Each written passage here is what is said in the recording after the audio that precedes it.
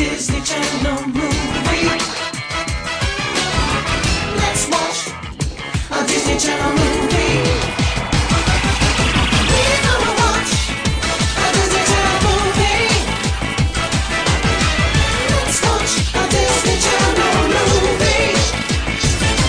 Let's watch a Disney Channel movie. Hey everybody, welcome to D Comedy, our rewatch, review, whatever you want to call it, podcast. This month your D commentators are me, Lucas. And me, Emma. And we are here today to discuss possibly, the word classic is so fitting. Everybody talks about this DCOM, and I, didn't really understand why, and now I do. Even though I've seen it before. But now on second viewing as an adult, I get why this has stood the test of time. Yes, I had never seen it before, but I also understand now, because this month we watched the Disney Channel classic, Brink. With an exclamation point. It's very important. It's very important that you include the exclamation points. I saw this. It's an oldie. This came out in 1998. So I was 2 years old, and it was the third DCOM ever released. Funnily enough, it came out in August, so it's perfectly appropriate. So I remember watching this when I was very little, but it didn't, it wasn't one that I watched again and again. I don't know why, because it's amazing. I also did not realize until we watched this again that the main character's name is Brink, and that's why it's called Brink.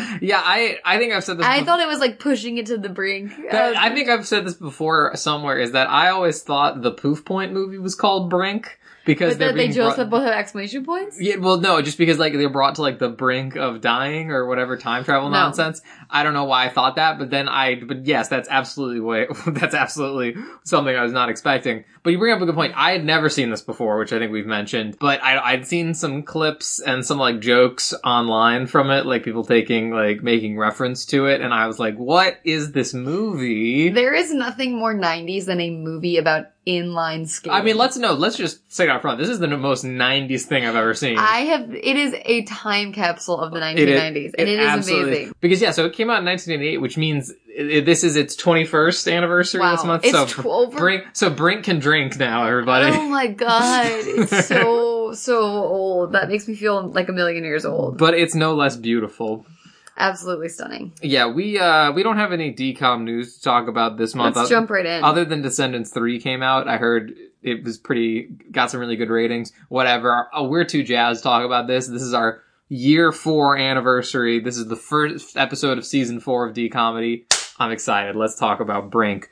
So, first thing that happens, the title just slaps you right in the face. Slaps you right in the face. The exclamation point, it just right there. The side of the head. Big old font, just right over it. It's wild. And the rest of the credits are also in this font, and it's the weirdest thing to see people's names written in this crazy 90s font. It's word art. It's crazy 90s word art. But also I love it. We've seen bad word art titles. I was down for this. It was great. It's not like Helvetica. It's like the kooky word art you would use that you'd not be able to use for a school project. It's great. The lead is Eric Von Detten, who I was watching it and I was like, what is this guy from? What is this guy from besides this? Obviously I remembered him being the lead in Brink, but I was like, what else is he in? And I kept thinking it was a Disney thing that I was recognizing him from. He's the hot guy from the Princess Diaries, the first one, who makes out with Mia on the beach. That is Eric Von Detten. Yeah, the guy who just wants to be famous. Yes. Yeah. He was hot in that. He's hot here. He is? I found him as a child attractive, and I think he holds up. Okay. In a 90s way. I thought his hair looked way too greasy to be attractive. No. That was intentional. That was part of it for That was you. part of it. Okay. But then we get a classic, I'm running late, Mom, so I gotta go. I can't sit down for breakfast. He has 2 alive parents also. He has I noticed 2 alive that parents and a young sister from Smart House who plays literally no role in this film. She's in 3 scenes. She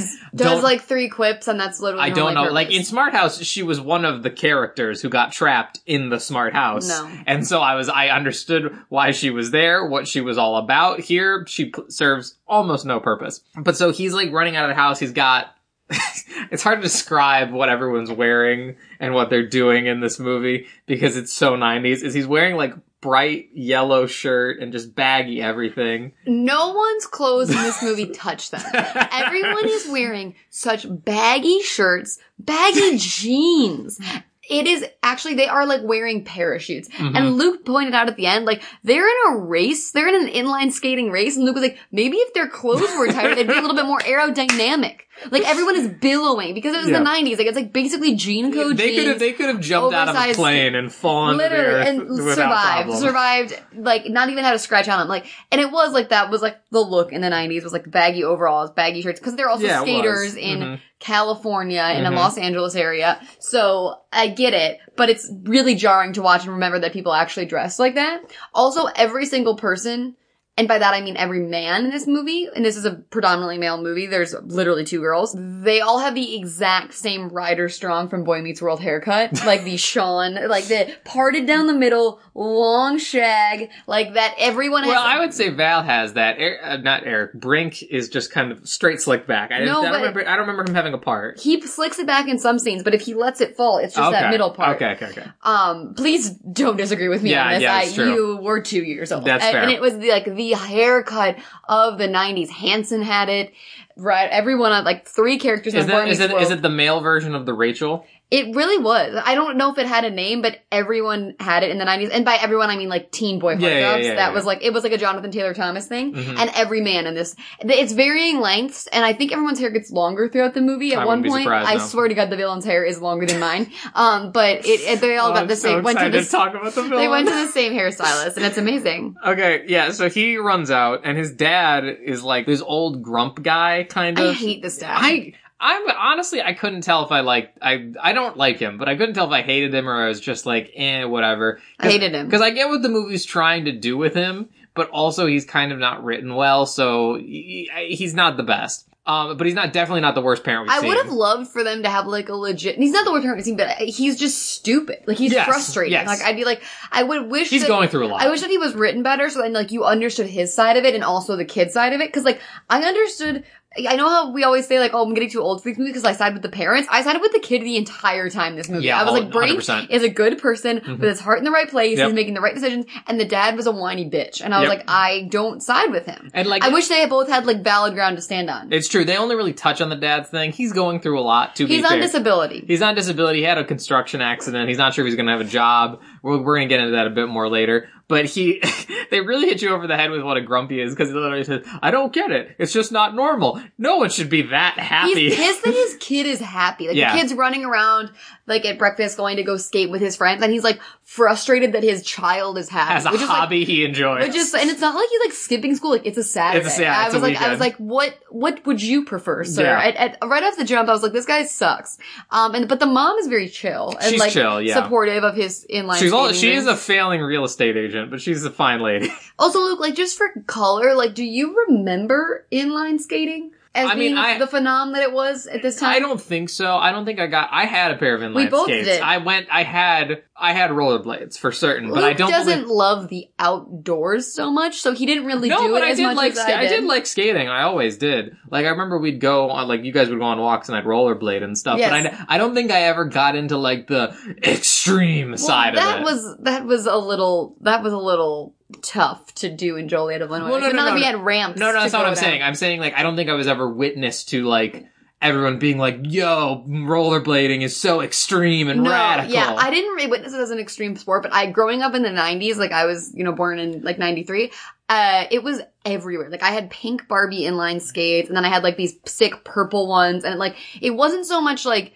an sick extreme sport, but it was like instead of like biking, we would like inline skate around the neighborhood a lot of Yes, times. definitely. It was like the Yeah, yeah. coolest mode of transport ever. It definitely was. My yes, Barbie yes. dolls had inline skates. Like, when is the last time you saw someone fucking inline skating? Because if I saw someone inline skating down the street today, I would think they were here because of a horrible time travel accident. Last time I'd be I like, we need to probably- get you back to the future. Right. Last time I probably saw it was in college, where I saw like one person on inline skate to school every day. I was like, "Why is this your mode? That's the worst. It's really the worst mode of If you put a transportation." gun to my head and said, go buy inline skates, I would have no idea where to go besides the internet. Like, what store would you even buy those at? I don't know where they sell them anymore. I don't know. But it was a phenom Yeah, at the time. I think the closest I got to it, funnily enough, we brought this up last episode. I think the closest I got to it was Rocket Power. They inline and skated and like went up half pipes and stuff. But I don't Which think... I think is supposed to be the same, not cinematic universe, but the same... I can't think of the right term for it. The same, like, setting? It's the same setting. They are both from California. Yes. I think the Rocket Power kids are supposed to be skating in, like, Venice Beach as this kid Yeah, is. because I definitely think the rollerblading trend hung on more there than it did nationwide. And so that's why it makes sense to have it set But there. Isn't Rocket Power set in LA? Like, it's like, they're in California? It said it on the beach. I don't know Yeah. about LA totally, I'm but pretty some, sure some it's, like, LA area. Venice Beach. Yeah, I'd say Venice. It's like on the boardwalk. Which is where this is from, too. Yeah. Okay, so, But- you so- get what I'm going for here. But so he's running up to the bus stop where his friends are sitting, and we meet his cliche friends. Funny one. Funny one is Jordy. No, the funny one's Peter. I would not call Peter funny. I I would thought he call was Peter. always- Peter is like loyal sidekick who isn't as good as the main guy, but is like unflailingly loyal to the Okay, leader. that's fair. The one for comedic effect is Jordy. Yeah, who's like the okay. bigger guy that is fully Jordy. I just felt like they were always trying to push jokes with Peter, like they throw in all that weird stuff about his horrible stepdad. And That's not a joke. They play it That's for a not weird, a funny they play, joke. They No, play it it for was a really weird. sad. It was, but they play it for a weird bit of comedy where it's always like, "Shut up, Dad," and it's like, "What?" But No. this is not a joke. It's not a joke. He's not the funny friend. Okay. You're wrong. I'm agree. You've swayed me for sure. He is the beta. If like anybody read the Click books, growing up, What? just let me run with this. Like obviously Brink is the alpha. He's the leader of this group. Peter is like his second in command. He's like his beta. Like he's definitely like tries to get the group together, but he's shittier at inline skating. Okay. But definitely has a fucked up home life. And this band of soul skaters is all Peter has. You know what? I think we're gonna be doing this a lot. To compare it to Rocket Power, Yeah. he's the Twister to his Otto. Yes, That's yes, absolutely there what you it go. is. Yeah, There you're you right. go. You're right. And I was then- wrong, and we can move on. And then if we're making a Rocket Power reference, Squid is Is Jordy, Jordy, yes. and Reggie is the girl. The Whose name girl. is... I sound like a fucking Fast and the Furious person. Like, what is the girl's name? I saw Hobbs and Shaw recently, guys, and Oh, throughout God, the we're not entire doing this. movie, they refer to the female lady of the movie as the girl, including Jason Statham, who's the female lady is his own sister, and he says, I'm taking the girl. Not doing this. Her name is Gabriella. Gabriella, got it. Yes. She is also the girl, immediately I recognized her from Freaky Friday. She's one of the two girls, the good Freaky Friday, with Lindsay Lohan. She's one of the two girls. The Freaky Friday we watched wasn't bad. Shut up. One of the two girls in the band Pink Slip with Lindsay Lohan. I'm pretty sure she's the bass guitarist. She is in that band. And True, one of her but best also friends. her cliche is not just that she's the cliche girl of the group. She's the I'm not a boy girl. She's a badass. She's I great. love this character. She's awesome. I She do was like her. actually a badass. She had like the best one-liners and was like legitimately so good at skating and better than Jordy and Peter. Oh yeah, she's great. Far and away. She's very good, but it got really like tiring after a while that they were always like, she's a girl, and isn't that weird in this sport? Well, it is weird because there's no other fucking women in the It's movie. true. It's very It's true. jarring because no one else is a woman. But the fact they kept drawing to attention to it was weird and well, also like exasperating after a the while. exasperating like tomboy, like I can't wear a dress, like oh Jesus, like it really took a while for us to figure out that like girls can wear dresses and also be good at other things that aren't girly. Like it took a very long time for us to hit that, so she had to exclusively dress like a janitor. Yeah, we'll get into that whole thing. But so they're like, oh, Brink, man, we missed the bus. Also, they don't explain why he's called Brink for like 50% That's what of I'm the movie. saying. I thought I was mishearing something. I was like, Brink? I mean, it's not like it requires a bunch of explanation if his last name is Brinker, but they don't say his They last don't name say it for a while. And while. then like you have to, and then he has to go like, I like Brink. And it's They like, do that with another thing too, where I noticed it and they like, I knew what it was for color, but like then, so I like, how am I trying to explain this? I don't know. You know, like when you have seen a movie before, so you know something, and you're like, oh yeah, soul skating, obviously. But then I was realizing at the movie, I was like, they have not explained what soul skating is Oh, for yes, a very that too. long Yes, time. yeah. They keep saying soul skating, and I'm like, when do they go over what that means? Yeah. And it's not until halfway through the movie when he's like, skating from the heart, not for money. And I was like, they should have said that up top. But so he shows up to the bus stop and they're like, oh, Brink, you're late. We all missed the bus. It's going to take forever to get down to the beach now. No. What they say is, dude, Oh, yeah. lateness. And he goes, dude, chorness. The slang in this movie is incredible. It is basically But not another like, language. but not like a good way. Like, Oh, I absolutely love it. I'm not sure how I felt about it. So because they- it makes it incomprehensible at They're times. like skater bros from California. They say, I want you guys to also like remember, like this came out in 1998. The things they say now, like it sounds insane now. Some things have come around. Though. Okay, no. But that's what I'm saying.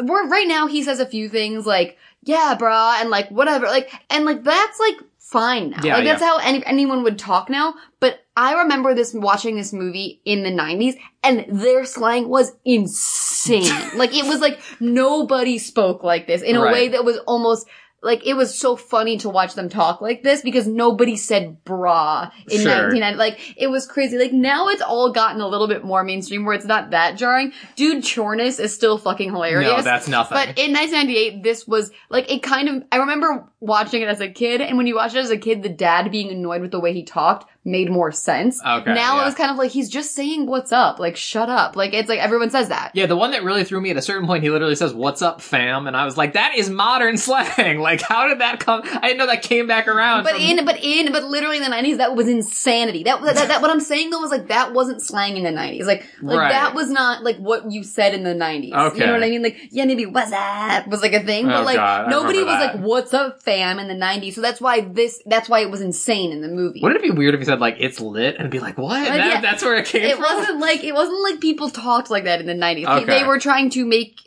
these is a subset of people that are talking insanely, and that's why the dad is frustrated. And Got it. Okay. That was not normal vernacular. Sure.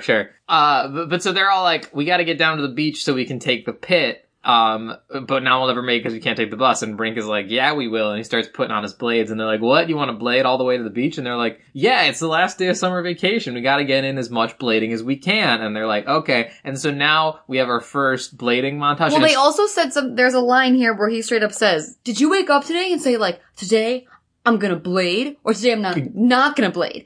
And then I was like, today I'm gonna blade. I was like, he is the most, talk about a cult. I would join Brink's cult tomorrow if he came Why knocking do on we my door. always go back to cults? But I'm just saying, because we just watched Johnny Capahala, I'm going to reference that movie a lot in this movie because There's it's very similar subject matter, and that movie did it wrong, and this movie does it so right. I think we can get into this here. This movie, again, this is the third DCOM I've ever made. I think this is literally the blueprint by which all sports DCOMs should be made from, like... This is the they- perfect teen sports movie. Yes. It is perfectly formulated. You have the bad guys, the good guys, the leader, the second, like it is, kiss his fingers like an Italian chef. Like, it is so well done, and the formula is so perfect, and I get why that everyone should copy it forever. Right, well, I'm not even saying just copying. I think they made this movie, and it got super popular, because even when it was 90s with rollerblading. Yeah, and they were like, okay, let's just do this for the next, 12 years with all our other sports movies. But then they, kept trying to F with the formula, and they didn't realize that the formula is already perfect. Don't change it. When you catch lightning in a bottle like this, you don't need to change it. The only time I think they do it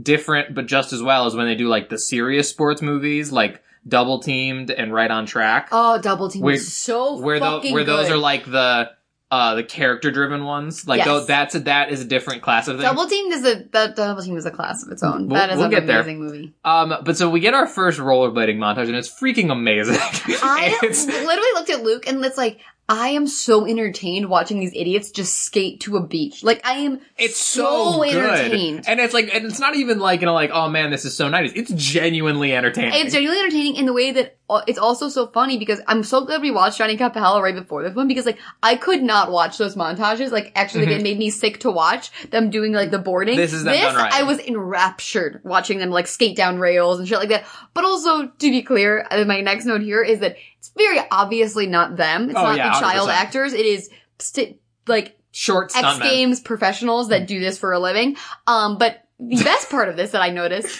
I would love stopped to take me a photo and of it. had to I point had this to out. made Luke rewind it. The girl who is in large overalls, dressed like a janitor, her stunt double in the scene was clearly a white man. And muscular. And they're doing a shot where she's crouched low to the ground, and you can see her stunt double.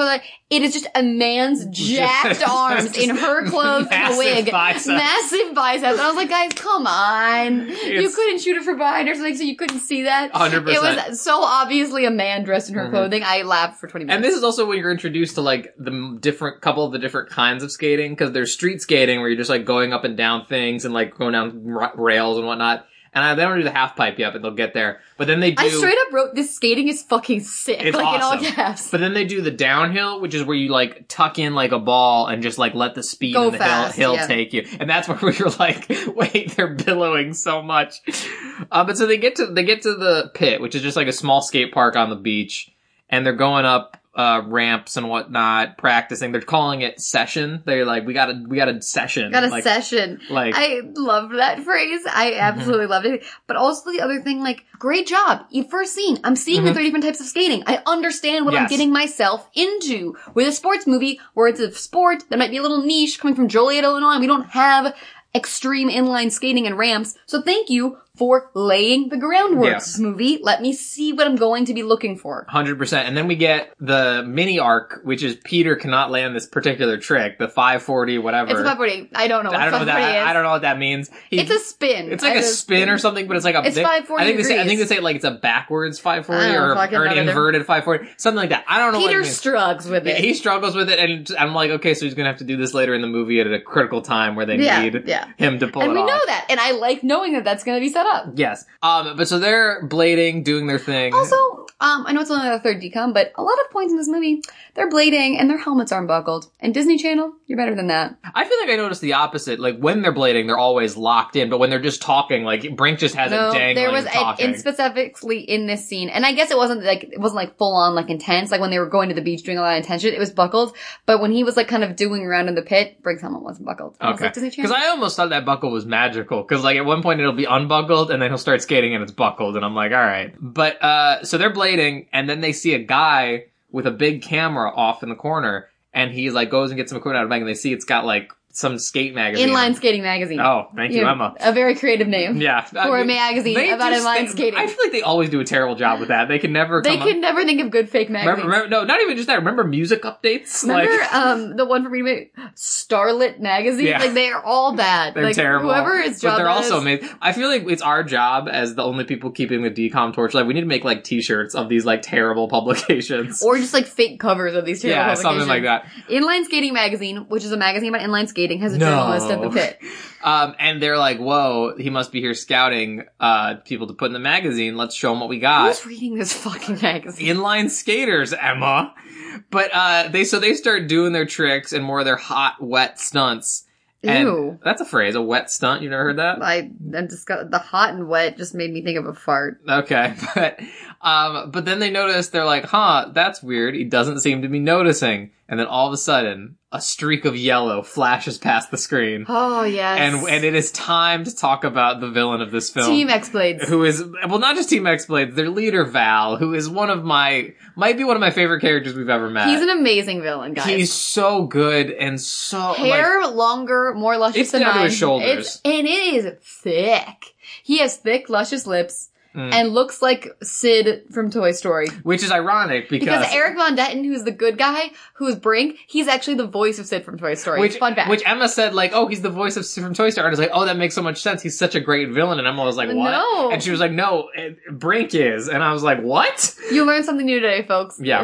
This podcast is educational. But so then Team X-Blades, they're wearing all these yellow jerseys that got a big X on, which by the way, again, most 90s name possible. It's got an It's X, X-Blades it's got with a a Z. Z. Yeah, it's got a Z. It's beautiful and perfect. And Oh, I love that. it's so good. And they roll up and all immediately they're getting photographed. Their like manager comes out and he's like, let's get a picture of my boys here and like, you know, for the magazine, whatever. And they start doing like an impromptu photo shoot. And they're just like, oh, it's just those X-Blades dicks. Well, you know what? Let's just get back to skating. They're not going to shoot This us. is how you set up a sports movie. Mm-hmm. Show me the rich asshole team. Give me a leader who is a massive dick. So we want our Dogs underdogs. to come through, set up exactly what the issue is, like, give it, and they give it to you right up front. You instantly hate these people. I was like, yes, yes, more, yes. There we go. Like, we know who is Slytherin, we know who is Gryffindor, we got it, let's go. Because, so they're doing their photo shoot, they're still skating, and then the manager to the leader of X-Blades is like, hey, we need this pit for the photo shoot.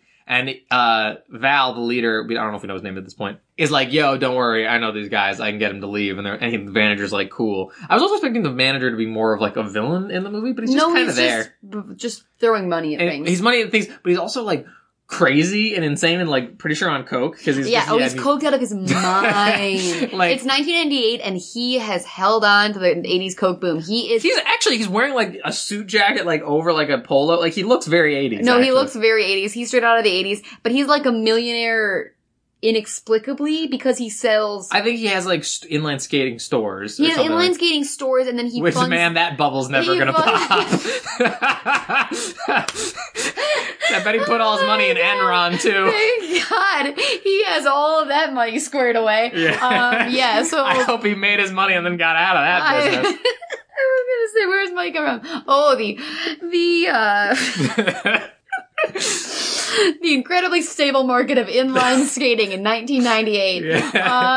Yeah. So he's a millionaire and made from inline skating stories, and then is taking that money and sponsoring this team X-Blades. And like he pays these skaters and they're like famous. They're compete in competitions or whatever. And they like to rep his brand or whatever. It's kind of like their Instagram influencers. Yeah, that's but actually before the dawn of that. a very good and they're like comparison. wearing his gear to influence. Yeah. But so he, Brink is about to take this ramp and then Val just slides in front of it so Brink like wipes out to avoid hitting him. And like the other guys of his other friends run over to him and they're like, Brink, are you okay? And he's like, yeah. And he's like, oh, sorry, man. Did you fall? And like, he just, immediately in his performance, you can tell that he was like, you know what? I am a villain in a Disney Channel original movie. I am going to chew every piece of scenery they give me, and it's amazing to behold. Which is what I want. Yes. If you are cast, if anyone here listening, if you're ever cast as a villain in a DCOM, just go for it. Just have fun. Just have fun. Wink to the camera. Be villainous. Eat it up. You're gonna have that instinct that tells you, I'm a serious actor. I can perform this role. Ignore it. Ignore it. Go over the top. I said to Luke at one point, watch, I was like, he's basically twirling a mustache. It's so good. These scenes. He is so villainous. So cheesy. I loved it. And you know what I loved? And we had this too, and I brought this up in Camp Rock, just like the most obviously villain character, but there's no redemption, no like glimmer of hope that you need to be. I want to see that his dad abuses him and feel bad for him. I want to see him crushed into the ground. I want him to be one-dimensional, and then I want to crush him to the ground. But I want that to be the most beautiful dimension possible. Yes, I know. I want it to be the most insane the best part to watch, because he's like, whatever, Val, you and your stupid X-Blade guys, you can't take the pit. We were here first. Like, you can't take the pit unless we leave it. And then like the other X-Bladers like roll behind him and they're like, well, technically you did leave it because I made you fall outside of the pit. Yeah, so. they technically like, he tricks them because like, he falls and they start confronting and like he's talking to them and they technically walk outside of the pit and then the other like soul skaters come to join Frank. They go to check on Frank. So they technically, and like no one stayed in the pit, so they technically have all left the pit. Yes. Because they go to check on him. Yes.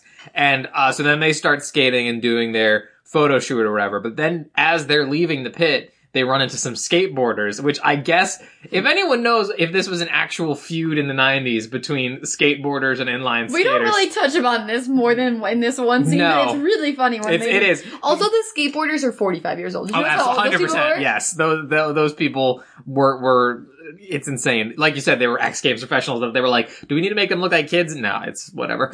But they say, hey, bruh, skateboarders can't all be like wusses, like terrible stunt boarders, or just the most crazy 90s, like scum sucking, like whatever. He like basically says like there's no way that like all skateboarders are like talentless airheads, yeah, like, something like that, who can't really do anything extreme. And the skateboarders are like, who said that? And he's like, oh, that's what those guys were saying. That's what those guys told me. And then they come up and they're like, oh, you starting a problem with me, man, or whatever. So, and by the way, we are pointing, like, this is not a podcast, but he points at Val and basically pretends that Val was talking shit about skateboarders. So then the skateboarders go try to fuck with Team X-Blades. In the middle of their photo shoot, and they're just like, it's great. There's an amazing joke here. I don't know when it happens.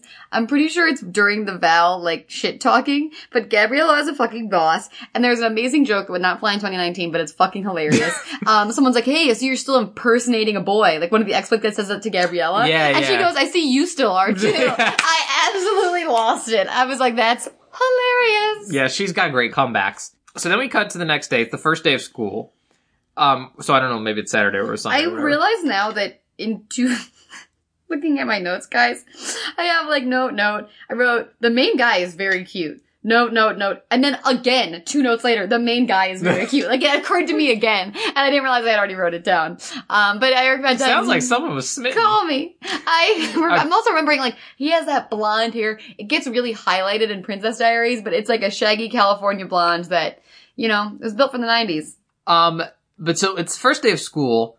The sister throws out one of her quips about wanting to be homeschooled and be Mormon or something. It's kind It was of a weird beat. Weird beat, but not a bad joke, I guess. And this is where he comes in and is like, "What's up, fam? You ready for the first day of school?" And again, I didn't think it was possible to get more baggy, but he's just like, Does he say fat at this point? That was 90s. no. I was like, we're gonna get there because so he's like going to school. I'm just gonna blade there, whatever. Catch you later, guys. He gets to school. Peter and Jordy are all sitting out front. And then Peter's just like, "Yo, guys, did you hear what happened to Gabrielle?" And they're like, "What?" And then all of a sudden we see Gabrielle come off the bus in a dress. and heels, and like a kitten heel. Yeah, like a lovely like Sunday. I thought she was school. gonna be like grounded Or like, something. Yeah, Like, they were like, "Did you hear what happened?" And I was like, "Oh God!" Or they were there was such gravity in his voice. And then they were walking up, and she's like, "If anyone says anything, I'll take your arm off," or something like that. And they're like, and this is where he goes, "No, I think it looks fat." That's like, and I was like, that was 90s. That was unlike. I was like, people said that. That was hilarious. Mm-hmm. Remember Baby Fat? That was a brand. What? That was a brand. Kimora Lee Simmons brand. That was a brand of clothing. Called Baby Fat. I don't know how I feel about that. And it was spelled P-H-A-T. Well, of course it was. No one would buy it. But if it was fat spelled was it. cool. I know, but like the baby inclusion. There was like like it. these sick pink cell phones that were Baby Fat cell phones. Oh God, it's taking me back. I feel like the only time adding baby to something to sound enjoyable would be Baby Spice. And other than that, I can't. You didn't understand. This wasn't for you. Okay. But so then, like, they're changing out of their rollerblades at the steps, and then Val rolls up and just grabs Peter's shoes and is like, "Haha, sucks to suck," and then he throws them over the telephone line. So they're strung up there, and he doesn't have shoes to wear. Classic prank Val. I don't know. Not his best. He gets better, trust me. The pranks escalate and are hilarious. Yes. So Gabrielle gives Peter her and he shoes. says to the Soul Skaters, and that's what Brinks Crew is called, by the way. And he's basically like, "Hey, like, don't tell, don't be a wuss and Yes, tell." of course, that's like important. obviously the thing you would do is be like, "Hey, this fucking guy just threw my shoes over a telephone pole and now I'm shoeless." But he says like, Don't be a wuss, and tell. specifically. And I was like, okay, that's sick. And like, so Gabriella does a really nice thing and gives him her tennis shoes because she brought like normal tennis shoes. And by normal, she brought normal clothes. And by normal clothes, we mean clothes for boys. yes. Baggy janitor's clothes. Mm-hmm. And so she brought, she's like, I was gonna change out of this dress, but she does a really nice thing and gives Peter her tennis shoes. She's like, if you don't lace them up, they might fit you. Yeah. But what's weird is like she still changes into the janitor clothes. And, Yeah, like, is she wearing like a kitten heel Yeah. underneath those overalls? Who's to say? I mean, you probably couldn't see them because they're so baggy. But, so then they're like, okay, now we've got to figure out a way to get back at Val. But also there's a little speech. Doesn't Brink give a little speech here? He's like, we're soul skaters. He says something. I feel like that's later when they confront him after the prank. I don't think so. But also we cannot forget, the reason she's wearing the dress, we didn't cover it. The reason she's wearing the dress is because her mom made her dress nice for the first day of school because it's like a Peruvian tradition that you wear a dress on the first day of school. I don't know why they needed to drag Peru into this. Like, I why don't know, couldn't her mom just want her to be dressed nice for the first I don't day know. of school? I dug it. It's like, wave that Peruvian flag, honey. No, I mean, Be good proud. for her, but I was like, I feel like everyone's mom would like them to be looking nice for the first day of school, but Especially considering how she dresses all the time. But But she specifically calls out that in Peru they dress nice. I was like, is that true? If anyone knows anything about Peru, please let us know. Let us know. Is that a tradition? But so that's why she's in the dress, but she changes. And so now they're going to science class. And The teacher's the dad from Even Stevens. He who has is. apparently been in this game for a long time. oh yeah, he's been on Disney Channel's Rolodex or whatever He's you been call in it. in the Rolodex? It was the 90s. That's why I specifically said that. But so, they're sitting in science class and he's talking about, earthworms or whatever. And then Brink's like, yo, I got a plan of how we're gonna get back in Val. This is great. I remembered this. I did not remember, like, the basic plot of this movie, but I did remember this scene specifically. It's awesome. And another scene later on. So we don't Both see, pranks. we don't see any of the setup. We just see Jordy walks over and like spills his milk on the Soul Skaters table and they're like, oh, you doofus, whatever. And while they're distracted, Peter or Gabriella or whatever like steals Val's sandwich. Which is, like, wrapped up in foil. And they grab it, they open it, they take some of the earthworms glass, put it on there, close it up. Wrap it back up. Wrap it back up, slide it back before he even notices, and they're all sitting over there. And then Val is just like, oh, what a doofus, whatever, takes the sandwich, unwraps it, takes a big bite and he without has looking. worms in his mouth. Yeah, it's really gross. Like, they did a good job. And just like, and like he pours milk to like try and wash his mouth out. And then he's like looking at him like dead in the eyes, but then teacher comes over and she's like, is something wrong, Mr. whatever his last name And is? they all have little This is the best signs. thing. I've seen The comedic beats here are I've seen this in perfect. GIF form, but it's so much better to watch. Also, we haven't said, watch this movie. It's great. so great. It's on Amazon. Watch it. But he looks over at them like death in his eyes, and then you just see them all flip over. Don't be a wuss. Yeah, it's in a ripple, and they Yeah. each have a sign. It's like, don't be a wuss. Each It's four of them, and they're all like beautiful. smiling over them. It is so good. Mwah. This, and you know what? This is what I've made this note. This is a cult I would join. Charismatic Stop. leader. Can we stop doing? How about can we say like life coach or something? No, this is a cult. This is a cult.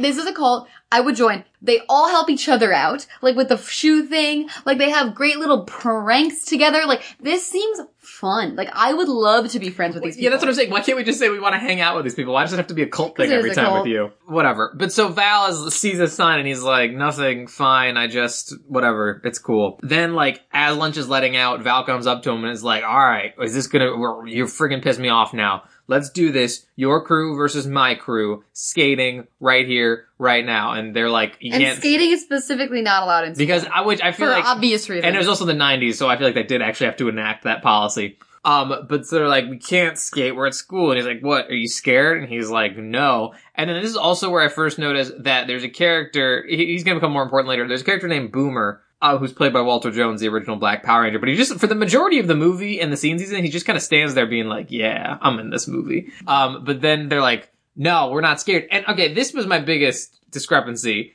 And Emma fought me on this, but it's 100% true. Again, I've only seen this movie in GIFs and stuff. The number one GIF that comes up when you search Brink is this scene of him walking up to Val and saying, let's blade, I don't brah." know what happened here, guys. He does not say that line in this scene, nor in any other scene in the film. I'm very confused, and if anyone has answers, please let I us would know. like to know, because he just walks up and says, let's do it. And I was like, no, that's not what you say. You say the far more amazing line, let's blade, brah. And is this like, what is that Mandela effect? Like, why do and I remember him saying that. Has it been Mandela affected into my brain because of the GIF? I just think it's like the Luke, I am your father, the play it again Sams of like the most misquoted movie quotes, but deep for Disney Channel original movies. Guys, please, I need answers. I need answers. And weirdly enough, there's like, Luke, I am your father. You Google that, you'll get a bunch of answers. I've looked at the internet. There's not really a bunch of things about misquoting Brink. So if anybody's got answers, let us know. Who was the first? I want to know who made that GIF and was like, this is what it was, right? And then they started a wildfire. But so then... You don't know the destruction you've caused. You, sir, please send us an email. They agree to this race, but so then they set up this whole obstacle course in like 5 minutes around the school where it's like... a very elaborate It is. They obstacle like course. flip over the lunch tables. They have like tires and like garbage cans and everything. It's really well done. And so then we get this competition. It's a relay. It's a relay. Gabriella starts it off by flirting with the other guy, so he's distracted, using her feminine wiles. Classic. Dig it. But so once the race starts, I was having that question of like, how did they set up this whole course in 5 minutes? But also it's amazing and great, and I don't care anymore because they're going through the courtyards. I was mesmerized and so into it. I was like, go, go, go. Yeah. Multiple times during this movie, during like the competition scene, I would like cheer. I was like so stressed out about them not winning. Like that's how into it I was. Also, we didn't establish the stakes. The stakes for the race was, he said, if you win, we'll leave you alone. If we win, we get to mess with you forever. And they're like, let's do it. It was a wild stake. Yes. But so they do the relay. I think this whole skater's in the lead for most of the time. But then it comes down to Brink versus Boomer. And they're grabbing the relay thing. Brink takes off, but Boomer just freaking eats it and like lands straight on his kneecap. And like Brink like starts to take off, but then he's like, and he has Boomer. the race, like, in the bag. Yes, Because Boomer fell. Yes, he's won, but Boomer's very clearly hurt. And so he runs back and is like, Boomer, And are it's you also okay? supposed to be a very serious injury. This kid's Oh, like yeah. screaming. So he's like, go get the nurse, man. And everyone's like, yo, you're gonna get in trouble for skating. It's like, doesn't matter. We got a man down over here. And I was like, skater with a heart of gold. And he's like, Boomer, don't move. Like, this happened to me last summer. Like, I got you, man. And he's like trying to keep him calm and still. And like, meanwhile, his leader, who's not charismatic. And also Boomer are like, what are you doing, man? Like, you're lose. throwing the race away. And then It's like a soldier on the beaches of Normandy. I was like, Boomer, man. You're throwing the game away. You gotta get those krauts. What are you doing? Leave me. It was very much like a war movie. But then the teachers come. Teachers come. Because, okay, like, that's the thing about this, and why I like this movie, and why I like this character. Like, he's involved in skating, but he's not like the usual moron decom lead who doesn't understand, like, responsibility and like things being bigger than like a skating race. Like he truly is like, he knows he's gonna get in trouble, but he's like, go get a teacher, Boomer needs help. So like he calls the teachers over. He cares about people. He cares about people and knows that like there are things And honestly, I would say that's his greatest strength as a character. Someone's health is more important than you getting in trouble or a skating race. And he understands that. He's like very mature in that way. So they call over the teachers, and we cut to him being suspended. Yeah, his dad's driving him home in their crappy convertible, and is like, I can't believe it, it must be a record, suspended on like the first day, and he's like, I only got suspended for the rest of the day, they just sent me home. Which also, if you're gonna get suspended, best day to have to do it, because you're not doing crap on the first day of school. It's honestly very smart, you're just syllabus day, basically. Yeah, exactly. Unless you have like an asshole teacher who's like, I'm gonna give you homework on the first day of school. Fuck you if you're doing that. But that's such a showboat thing the teachers did. It's like, you're just doing that to be that teacher that gave homework on the first day of school. Yeah, to feel like you have power over us. Big man. Yeah, you can't be cool. If you're a teacher and you're doing that, fuck you. Anyway, so this is basically what instigates the dad being pissed off at him skating, because it gets him suspended and in trouble. It's really not as found as the movie would like it to be. But as they're driving and he's trying to be like, yo, soul skating, like skating's rad, it's my favorite thing. He's like, you're wrong. The car breaks down. And I was like, oh no, why is this happening? And then we cut to them at home, and it's time to get into family finance trouble. And so they're talking about how the dad's on disability, and the mom hasn't sold a house. Mom's a real estate agent, clearly. A failing real estate agent. And failing. She's not good at it. And she needs to sell a house, and now they need the repairs for the car, and the sister needs braces, and they're stressed about money, and the dad is like fucking just miserable about it. And he's like, we are not gonna be okay. The mom's like, mortgage on $1,500 a month. Like, we've been through worse. Like, it's fine. And you can see Eric Von Detten-Brink is listening in the corner, and I was like, I can tell right now, the dad is gonna need to, rediscover his zest for life, his joy de vivre, if you will, because he's too down in the dumps about this disability money problems, and the kid is gonna need to learn some responsibilities about the family finances. No, I don't think that's what happens at all. I think he cares about people, and he's like, oh, my parents need help, like, we're in a really bad spot, I have to do something, because he's a responsible, he's already responsible is what I'm saying. I know, but he's like, he doesn't have a job or think about money, like, he was just so happy-go-lucky, like, skating is fun, but I think now he's having this character moment of, oh, like, money is a thing that matters, and like, my parents need money. Yeah. You get what I'm saying? Okay, yeah. He was just such a happy-go-lucky skate hippie. He was too happy all the time. And so it's like, he's gotta understand the responsibility of like, providing for, money and stuff like that. And the dad needs the opposite. He needs to be a little bit more happy-go-lucky. Yeah, the thing is, you're right. That's where you think, they don't do that. They don't really do it, but that's where I thought they were setting up. It's the same thing. They touch on it, and like, he and the dad do kind of come to terms with one another by the end of the film. But that would have been a great through line for their characters had they been like, repaired their relationship. And he learns to have a little bit more fun, and he learns, Yes, and actually, we're gonna get into this. The movie ends very abruptly, in my opinion. If the final scene was him, like, trying to teach the dad to skate, that would have been fun! And, like, nice. It. That would have been nice. But also, the mom does say something very dark here. Like, well, not dark, but, like, she is very down to earth. I love this mom. She's got, like, a good head on her shoulders. And he's like, this is the worst, like, we're failing financially. She's like, we've been through a lot worse. She's like, when you fell off that pole, we thought you were never gonna walk again. And she's like, I thought you were gonna be, and I was like, shit, that's insane. And also, like, good points. Like, we can get through this. Like, you almost died. Your love is stronger than this. And he's still, like, just an absolute miserable sack of shit. Yeah, because he's worried he's not gonna have his job. But so then, the next day, they're, like, chilling on some stairs. Where? I don't know. I guess their school? A stadium? It looked like a stadium, like an outdoor auditorium. And so they're chilling, and then the Soul Skaters. The Soul Skaters, yes, thank you. At some point, this is where we get dropped that Peter has, like, a horrible stepdad. An abusive stepfather. And we don't solve this problem. No, it's just kind of there in the background. And they bring it up quietly. And then you hear his voice one time, and it's horrifying. Yeah, the father...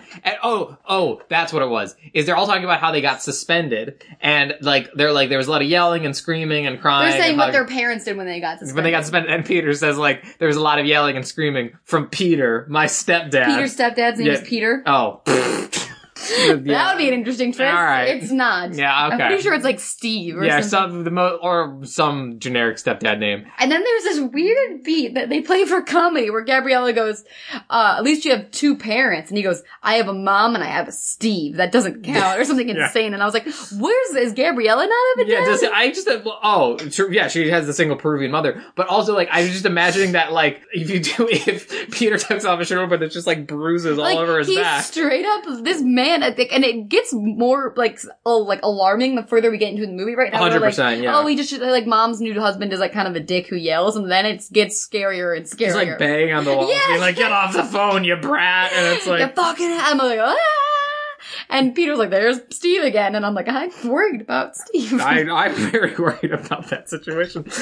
Anyway, so then they get approached by Val and the X-Blades. And they're like, yo, Boomer's not going to be ready for the invitational. That's what we've got them do that job before. There's an invitation and then the championships. Not going to be ready for the invitational, so we got to hold tryouts. And like... This was a classic beat where he literally comes over and it's like, by the way, Boomer's out for so many weeks. We got to hold tryouts to join Team X. By the way, none of you fuckers can come. Oh, that's Came what it over is. to tell you that. Yeah. Val is like... He's got like Machiavellian plans that like... It's so good. It's like, came over here just to tell you guys, we're having tryouts. Don't you show guys, you can't show up. Yeah, that's what it is. I was like, what? I was totally wrong. He specifically says don't come. That's what I'm saying. Also, at this point, we learn one of his crew members who's there with him. His name is Beej. That is hilarious.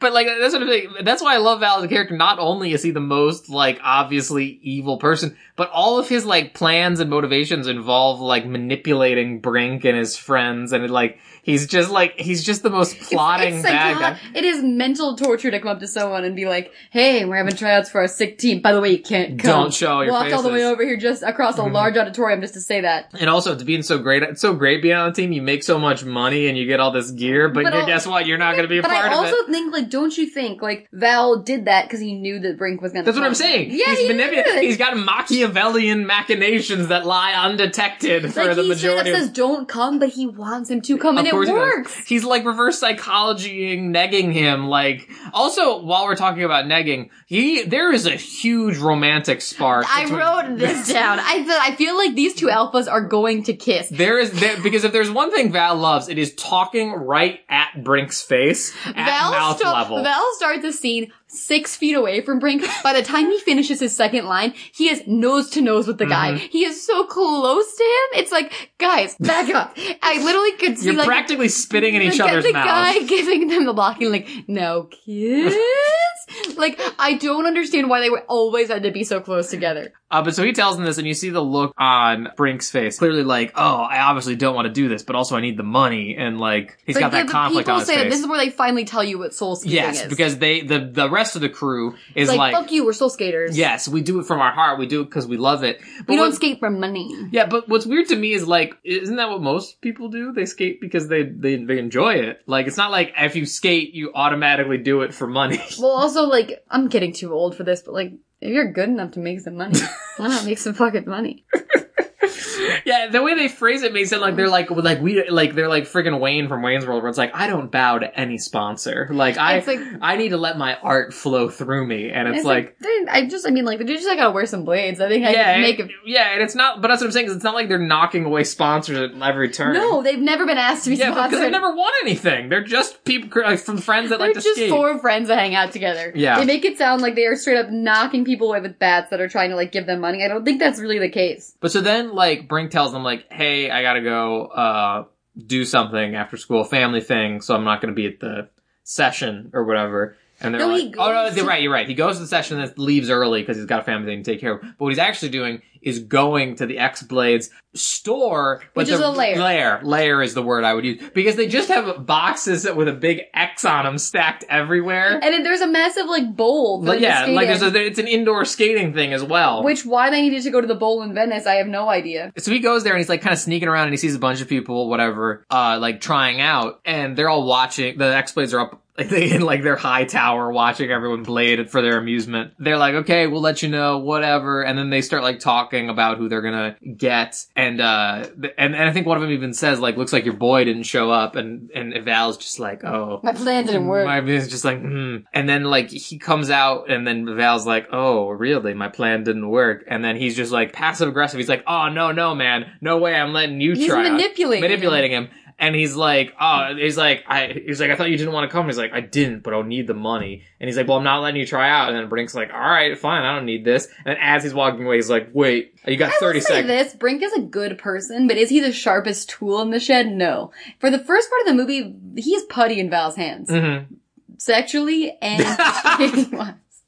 Like, he's playing right into Val's trap. Yeah, he cannot see. And I mean, I guess a part of it is like he doesn't care about playing into Val's trap because he needs this money. His family is going to lose their house probably. Because Val, they make $200 a week. So yes, we learned they make $200 a week, which is like a lot and more if you win competitions. Exactly. So if he goes with them and helps them win the Invitational, he'll get at least $400, but assumably more depending on how many weeks he's with them. But Val's like, fine, I'll let you try out for like 30 seconds. Let me see what you can do. And like he does. Even like I care though or whatever. Yeah, it's not like whatever.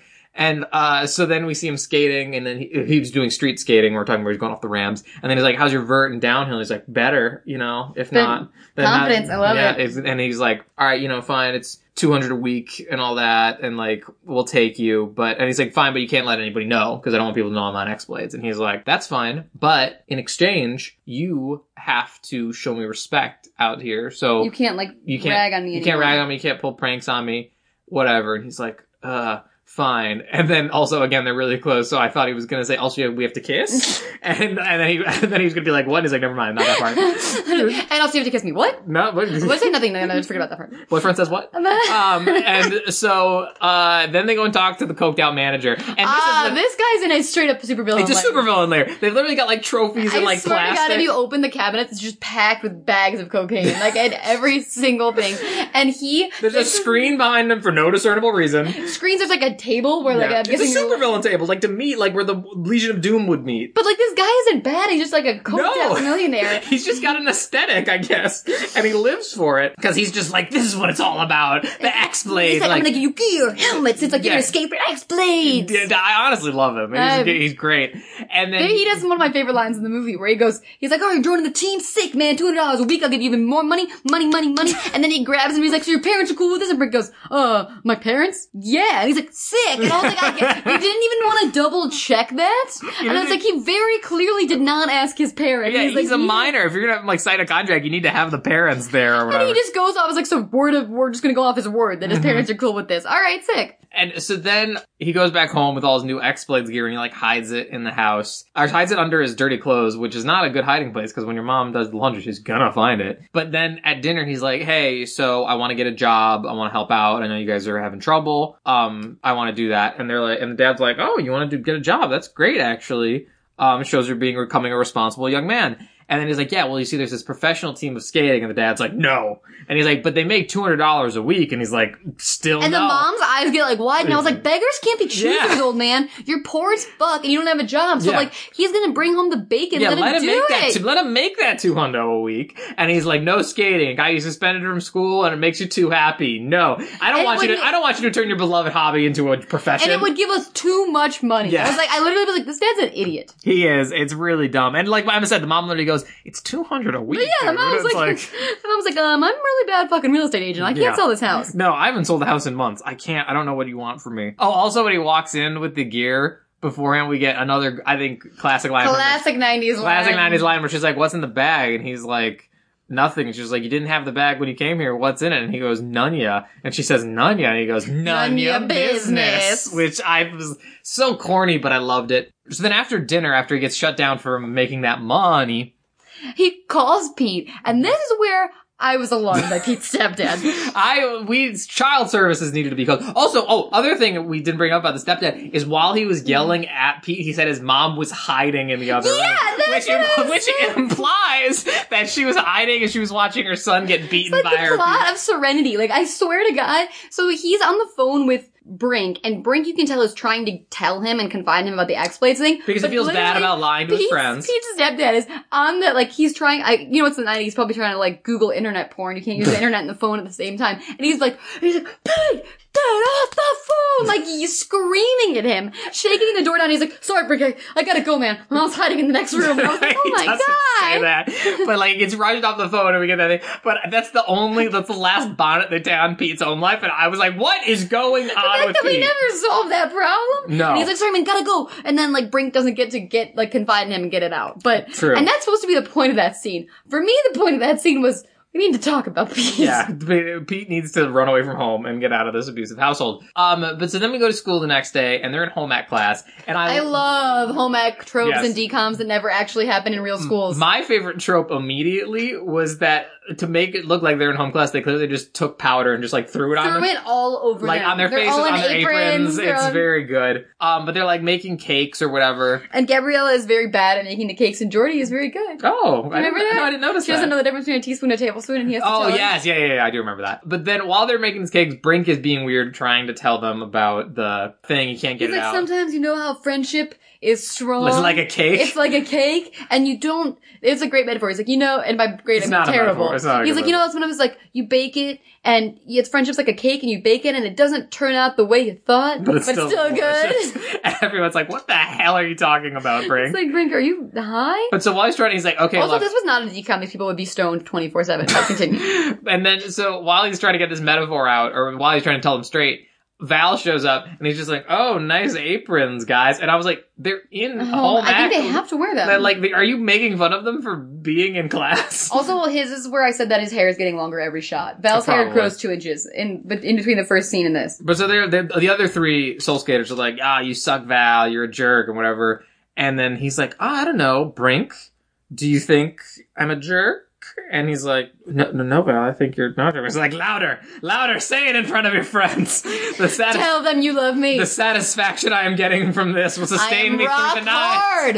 He's rock hard. He loves Brink. I think that's what we were missing. I here. think that maybe that is his real motivation to manipulating him, is he wants Brink to like him, but he knows it'll never happen, and so he must manipulate and control every aspect of his life to get him to join his team and be close to him at all times. It's like Sandbox Paradox. They bully you because they like you, which is not a healthy thing a woman should ever believe. But in this case, I support it. Well, it was the 90s, so it was the time when that was probably Sandbox believed. Paradox.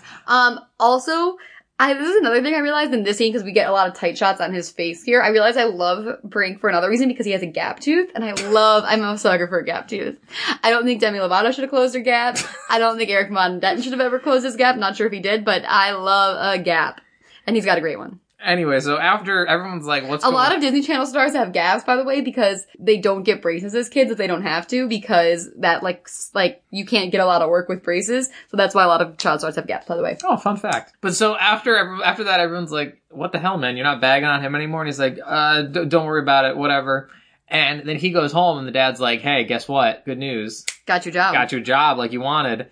That's not skating. And he's like, what? And he says, Keep in mind, the X-Blades thing is also a very large commitment, and this kid is attending school. Because that was the other rules. You have to be at every practice. Like, we won't tell anyone, but you have to be at every practice for this.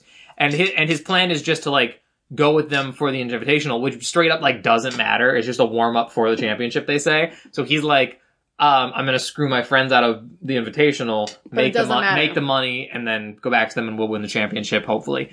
But so he's like, got your job. I know this guy that runs this dog and pet cleaning service, and you're gonna work for him a couple days a week. And he's like, oh, I'm sorry, Dad, I really just don't think I have the time right now. And he's like, you have time for skating, you got time for this.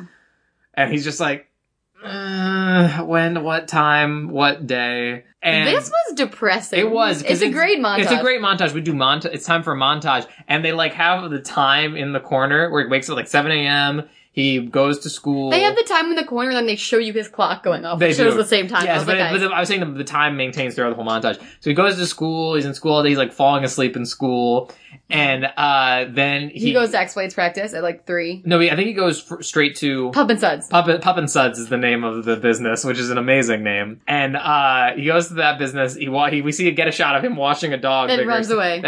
Ha ha ha ha. And then he goes to X-Blade practice. And then he goes to meet the guys at the pit at like 6:30. And then he goes home, and then he has to do homework, and then he falls asleep on his homework. I was like, I'm exhausted for him. And I do wish we'd kept this dynamic a little bit more. We'd seen him a little more, because that's the only time we see the Pup and Suds thing. It becomes a big plot point later. But I wish we had kind of captured that he was also exhausted. This is a good time to bring this up because it's a montage. The soundtrack to this movie is fucking lit. Up until the end. Up until the end. But every song before is an absolute banger. Every time they're skating, it's like 90s, like rock. It's like butt rock. It's like, yeah, it's so fucking good. good. And I think that's why I was so into a lot of the skating. I was like, yeah, good music. The music gets really weird at the end. It does. It's good at this point. I can't tell you a single song that they play. It's probably... Yeah, I will tell you what, perfect transition. You're going to hear some of it right now because we got to take a quick break because we got to blade out of here real quick, brah. So we'll catch you on the flip side. Catch you on the vert. Catch you on the flippy Get dip. me on the down. On the 540 inverted. Downhill. The half pipe. Yeah. Yeah. Those are things. Yeah, skating. We're cool. The rail. What do they call the rail? That thing? I think it's just I called don't a rail, fucking so know. you grind on it. Hey, I grind think that it's just called rail. a rail. Grind that out of here. On that Pass rail. me my Dunkaroos. Let's go. It's the 90s. Got a million things going round in my head, and I never really paid attention what you said. No, and now I wish that I would have said goodbye, but it's much too late. And all I do is give, and all you do is take. Gotta look before you leave. Oh yeah. Take a good look at your so-called friends. Yeah, that's a company you keep. They got what's coming at you from all directions. Gotta look before you leave. Oh yeah. Take a good look at your so-called friends. Yeah, that's a company you keep. They got what's up. Oh yeah. That's a lot of things that were never said. And if we'd grown up faster, then I would have stood up. Should've cut you loose a long time ago, but it's much too late. And all I do is give, and all you do is take. You gotta look before you leave. Oh yeah. Take a good look. So, after this montage of how crazy Brink's life has become, we cut to him lying in bed, and Pete comes in and is like, hey bro, it's the day of the invitational, are you not feeling good? And he's like, no, Pete, is that you? I can't see, he's faking sick. Yes, He's very obviously. He's very obviously faking sick. He's doing the spritz on his face. Yeah, that's a great thing. Is like when Pete goes to get him a tissue or something, he like runs and puts a spray bottle, so it looks like he's like dripping sweat and like He's selling it. he's doing it. his best. But so the basic plan is he tells them like, yeah, I'm sorry guys to let you down about the invitational. I know This is such a bad plan. it's terrible. I love Brink, but this again, not the sharpest tool in the shed. This is not a good plan because as you were getting to, his plan is to fake sick and then to tell his friends to not go to the invitational, which is something they've been talking about ad nauseum for the first entire part of this movie, and to just go session instead. Yes. And he thinks that that's gonna work, and that they're not gonna show up, so he can go compete with another team with no disguise and or other safety measure in place. That is a good point. We've kind of skipped it, but they've talked a bunch at this point about who X-Blades has subbed in now that Boomer's hurt. There And was a whole beat about there's- them saying he was a Korean kid. Yeah, or something like that. Like he was covering his track. The thing was like And he was like, oh, I think he's Korean. some big, Actually, no, tall he's not. Korean guy. Some big tall Korean guy. Or no, he's Native American. Or something like that. But so He they're was all over the so they're map. trying. So he's built himself up as some legend that is coming in. Some Korean It's legend. something like that. But yeah, so he tells Pete, Pete's like, we'll go with the invitational forward. And he's like, no, don't go session. It's more important, whatever. And he's like, yeah, man, if you think it's best. And so, Pete's a loyal beta to the Alpha Brink. but so then when Pete leaves, he grabs all his X-Blade stuff and he goes, Also, I realized, check my notes, guys. We've been referring to Pete's stepdad as Steve. His name is Jerry. no, That was we were really far off on that. that's just as good Because I though. read a note that was like, I'd really love to meet Jerry because he incessantly comes up. He comes up when they go session. He says his name again. Probably. But see, he grabs the stuff, he rolls up like a little late to the invitational. Of course, Val yells at him about it very close to his face as he does everything. Yelling right in his eyeballs. But he's Hot like, breath all on his face. yo, that means you better get up on that ramp and show me. You better go big Go, air. oh yeah, that's what they always say when they hire him. There's like, if I need you to go big, then we're gonna pay you big money. We need you to go big at a moment's notice. And I think that like, just means like get a lot of air. I don't know what the fuck it really means. I don't know. Nobody knows skating, baby. But he's like, get up on that and go big. Show me big, right? Because they need. This is where they need a certain percentage to win. They need like they need a score. They need a certain score. Yeah, there's a scoring system. There's Guys, if you put a gun to my head, I couldn't tell you what earns points. I know that you're supposed to be I think just- on the vertical ramp. You're supposed to be like at like overhead height. Like that scores you a lot of points. If you're like someone standing on the ramp, you're over their head. The tricks all look the same to me. We would comment. Yeah, on we this. comment on this. So this is all vert. There's no street where it's like you're going up multiple ramps and it's just a half pipe. The problem with this montage of him doing the a half pipe is that just after a while you're just looking at a guy go up and down and the spins, and I know that like when you spin 3 times it's more difficult than 2 times, but I can't count those, and they just all look like spins to me. Yeah, it could have like, you get it a little bit with the announcers, but it would have been nice to be like cutting to someone in the crowd being like, whoa, like a 460 turbo spin or something like that. But while he's doing his vert skating, the other Soul Skaters roll up because they were at their session and they were like, Gabriella convinced them to leave, but Pete tried to keep them there because he followed Brink's instructions. And that's when I made this note, which is just like, this poor kid, Jerry and his mom aren't there for him, and Brink is all he has. He betrays him. Brink is all Brink is his pseudo father. He followed him implicitly. But so they roll up and are like, wow, this must be that new kid that they've got skating for X-Blades. And Jordy goes, he doesn't look Korean. And then Gabrielle is like, no, he's not, because she immediately recognized him despite the fact he's wearing sunglasses. I wrote something down about this. Like, first of all, come on, dummies. He has sunglasses on, but it's the 90s, so the sunglasses are tiny. Like, you remember how small sunglasses were in the 90s? Yeah. They're actually come back now. But it's like, first of all, that's all he's wearing to protect his identity is tiny sunglasses. And they're like, he doesn't look Korean. I was like, oh, thank God the fucking girl is smart. She's like, yeah, he's not Korean. That's our friend we see every single day. Yeah, she's clearly the brains of this operation. Let's not lie. And then also, like, when he gets off the half pipe, like, I think he does well. Does Val yell at him? No, he gets the score they need and they win the Invitational, and then the manager comes over. Koki McSnorthole is like, hey, great job, kid. Here's the $200 I promised you for winning. I hopped in a 1982 Ferrari and drove off with 2 hookers in the back seat. I also... Oh, did we talk about the floozies? Who are those girls? Randomly, when he's practicing with Team X-Blades, this might be later. No, it's both. When he auditions, and then later when they're on the pier, there's like 2 random like X-Blades floozies that just hang around them for no discernible reason. They're at practice, and I was like, for a second, you know how pure my heart is? I was like, oh god, there's girl skaters on X-Blades too. No. They're just sluts. They're skate sluts that just hang around trying to get up on Val's sweet, sweet dick, and that's all they're there for. I hate that. I did hate that about this movie. And of course, they hate Brink because he's the only one Val's interested in. And also, like, I hate myself for thinking better. I was like, oh, X-Blades got girls too. No, they don't. Also, when he gets the score they need, Koki McCoke phase, throws money at him. But then I love, it's like a Hermione Granger in Deathly Hallows part 1 where she just straight up starts beating the shit out of Ron Weasley. Gabriella just straight up tackles Brink to the ground. She murder balls him into the cement. Mm-hmm. Like, no, that's not a war of words. She's so mad at him, she goes physical. And I love that. She goes I'm a very, you can attest. How good would it have been if Jordy and Pete had to like hold her back, be like, whoa. I would have loved that. But she's too fast for him. She got him to the ground. Luke can attest to this. I'm a very physical fighter. Like, when I'm very angry, it takes a lot to get me angry, but I'm a very physical person. And, that's true. I don't fight with my words. I like to fight with my hands. It's not true that it takes a lot to get her angry, but Emma will just swing at things. Like, I will swing. Like, and then, like, when I have many a time swung at things, and, like, I relate to that. Like, I'm not gonna have a great comeback, but I will tackle you to the ground. Yes. But she's like, you freaking liar. You joined the Mortal Enemy. You're not a soul skater anymore. You're garbage. And he's like, no, guys, please. I can't explain. I needed the money. And they're like, who cares about the money? Like, man, we all need the money, Andy. Or, do they all need the money? They say that at some point. But, I mean, like, well, they haven't shown us that. Well, I guess she's a single mom. She's a single mom. No one cares about Jordy. She isn't a single mom. Her mom is a single mom. That would be an interesting She's in a single mom situation. We don't know what Jordy's family No one cares about Jordy. Jordy's superfluous. I feel like Jordy's fine. Jordy's pointless.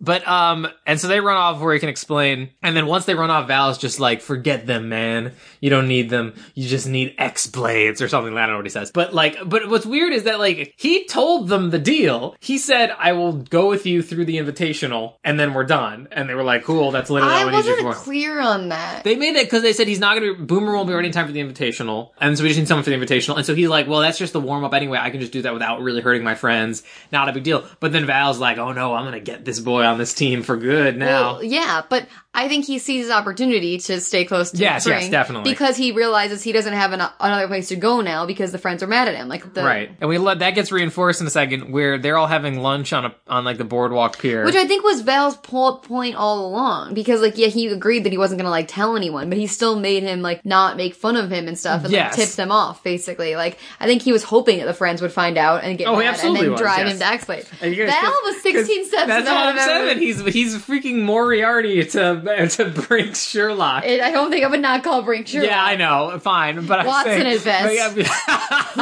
But I'm saying his machinations are deep into the plot of this movie, and they lie undetected until they sprout forth from the earth.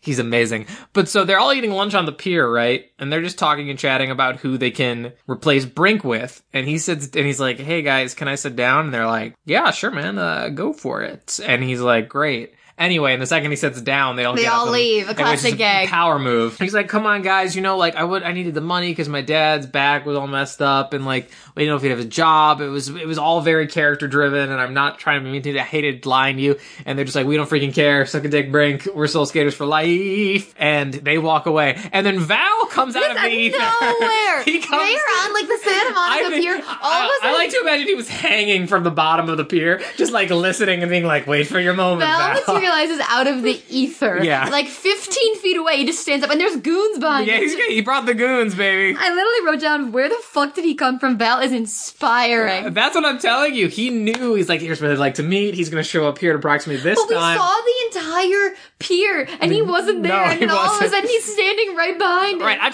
telling you, he called the goons and was like, "Be at the pier at this time." Why? Because I know for a fact that they're going to be there at this time and they're going to show up and it's going to be a perfect time and we can make a grand entrance. Val also has two goons that we see a lot. Number one has terrible earrings and is 4'2". Yeah, one of them is Beej, like you said. That's Beej. And then the other one is very blonde. They're very both blonde. white. I know, but the other one has the long, it's almost ice white. Oh, and he yeah. is the worst actor I've ever seen in my whole entire life. He doesn't say anything. He has two lines about Brink being okay, and they are delivered like a piece of cardboard. Cardboard? I don't know. Wood and cardboard together. Anyway, but so he's like, "Oh man, that sucks. Look at the Soul Skaters tossed you out, but you know what? You always got a home on Team X-Blades," and he hands him the helmet. And he puts it out, and then Brink is just like, "Oh no, I guess." And then he takes the helmet, and Val's like, "Great, cool." But then Brink leaves, and so it's like, why did you count that as a win? It definitely seemed like he wasn't that interested. He just takes it. I think he just really. I don't even know what happens. No, here. It's weird. And I think it's either in this scene or maybe later where they do explicitly say that they need him because Boomer's still hurt. Yes. And he's not going to be ready in time for the championship. But so then it cuts back to Brink's house. What's weird is the parents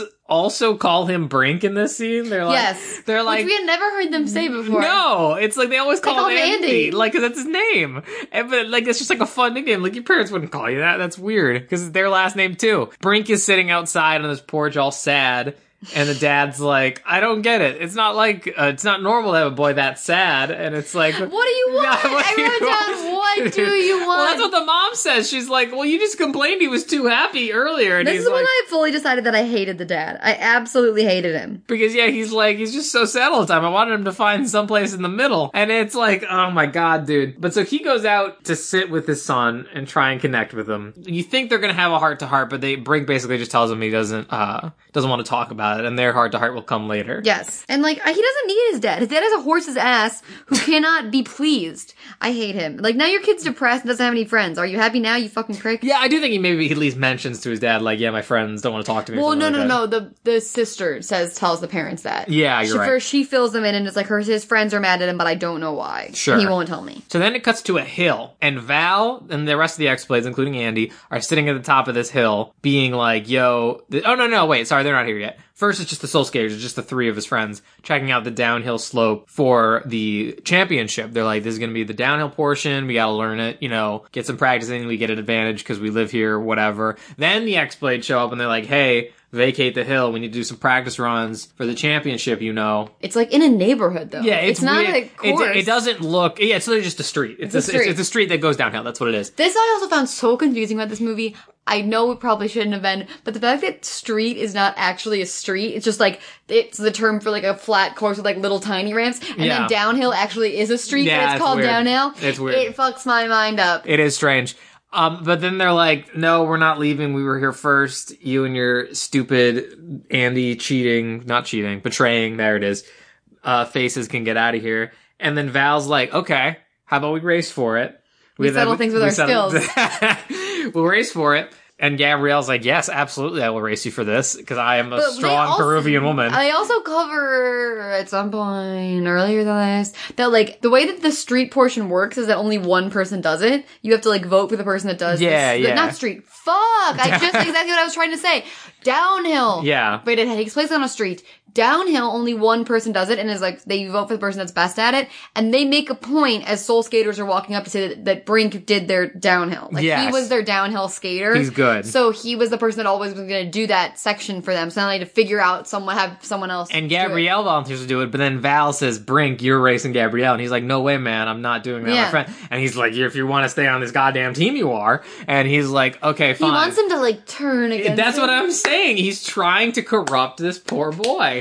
And he's doing a good job. I respect the hustle, honestly. But so, as they're, like, getting their... I feel like we always complain in these movies, like, what is your plan? No, he has a plan. He has a plan. I've been saying that since the beginning, that he's got almost too grand of a plan that us mere mortals can't comprehend it. But, and then while they're, like, getting ready to get their gear on to go do the downhill race, Val leans over to Andy and is like, hey, stay on the outside on the big turn coming up. And he's like, you never stay on the outside for a big turn. And he's like, just do it. And it's like, huh?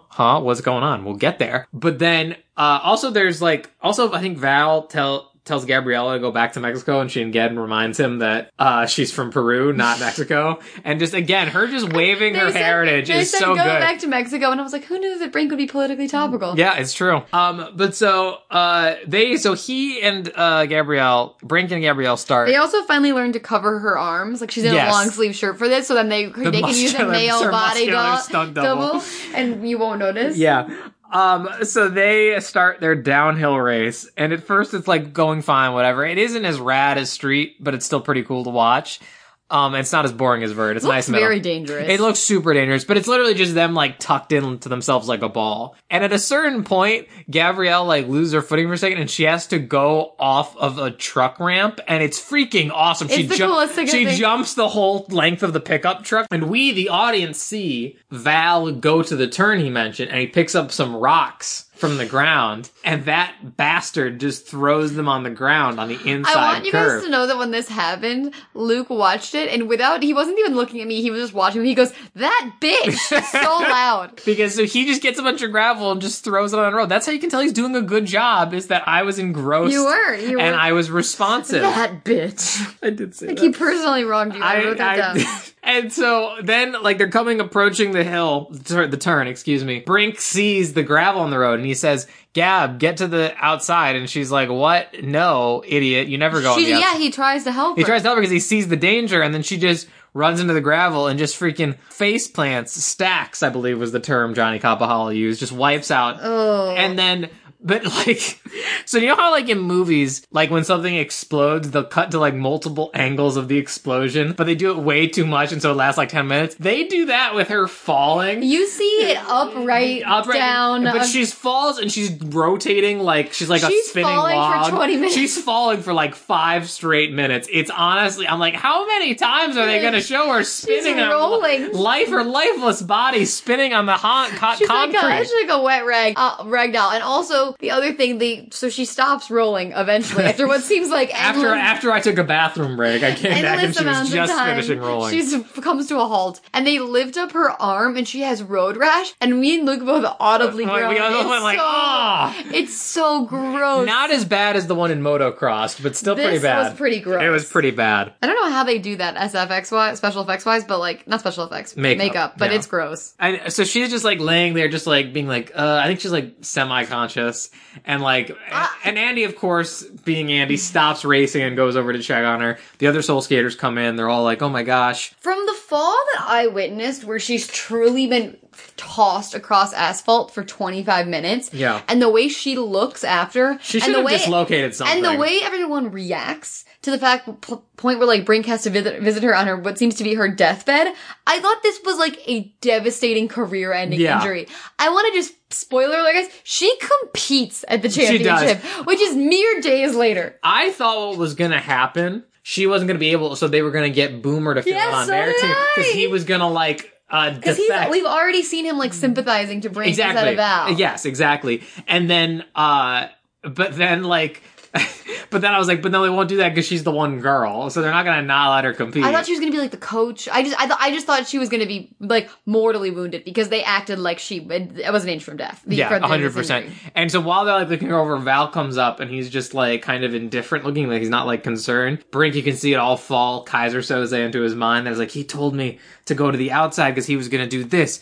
Oh no, oh my gosh, this man is a monster. But so then it cuts to Gabrielle's house. And Brink coming to visit her on her deathbed. Brink comes to visit her. It is treated like she has like... It's so intense and so creepy. It's like pitch black outside. Yeah, it's shot like it's like the 1930s. Yes. And she's suffering of like typhoid. Yes. And like... the mom was literally like, she's doing well. She's doing... But we don't know. Yeah. You can see her for a bit. Yeah. It's like so dramatic. It's like Twilight. Mm-hmm. There's ominous music playing. I'm like, is she gonna die? She needs a few days bed rest. It's like they're saying like, we don't know if she'll make it through the night. Also, like, wouldn't she be at a doctor's office, not just like laying in her home style? Well, apparently they took her to a doctor, and this is like, she just needs some rest, because apparently somehow nothing is broken or whatever. But they go and talk, and like he apologizes for the whole thing, and she's a little more understanding as opposed to like how angry she was. But like they don't necessarily, I wouldn't say they like make up. She just kind of like, they just have a conversation. She's like, I still just like, I get why you did it for the money, but like you can't believe you betray like the whole soul skating thing or something like that. You're the one that taught me about soul skating. Yes, yeah, that's what it is.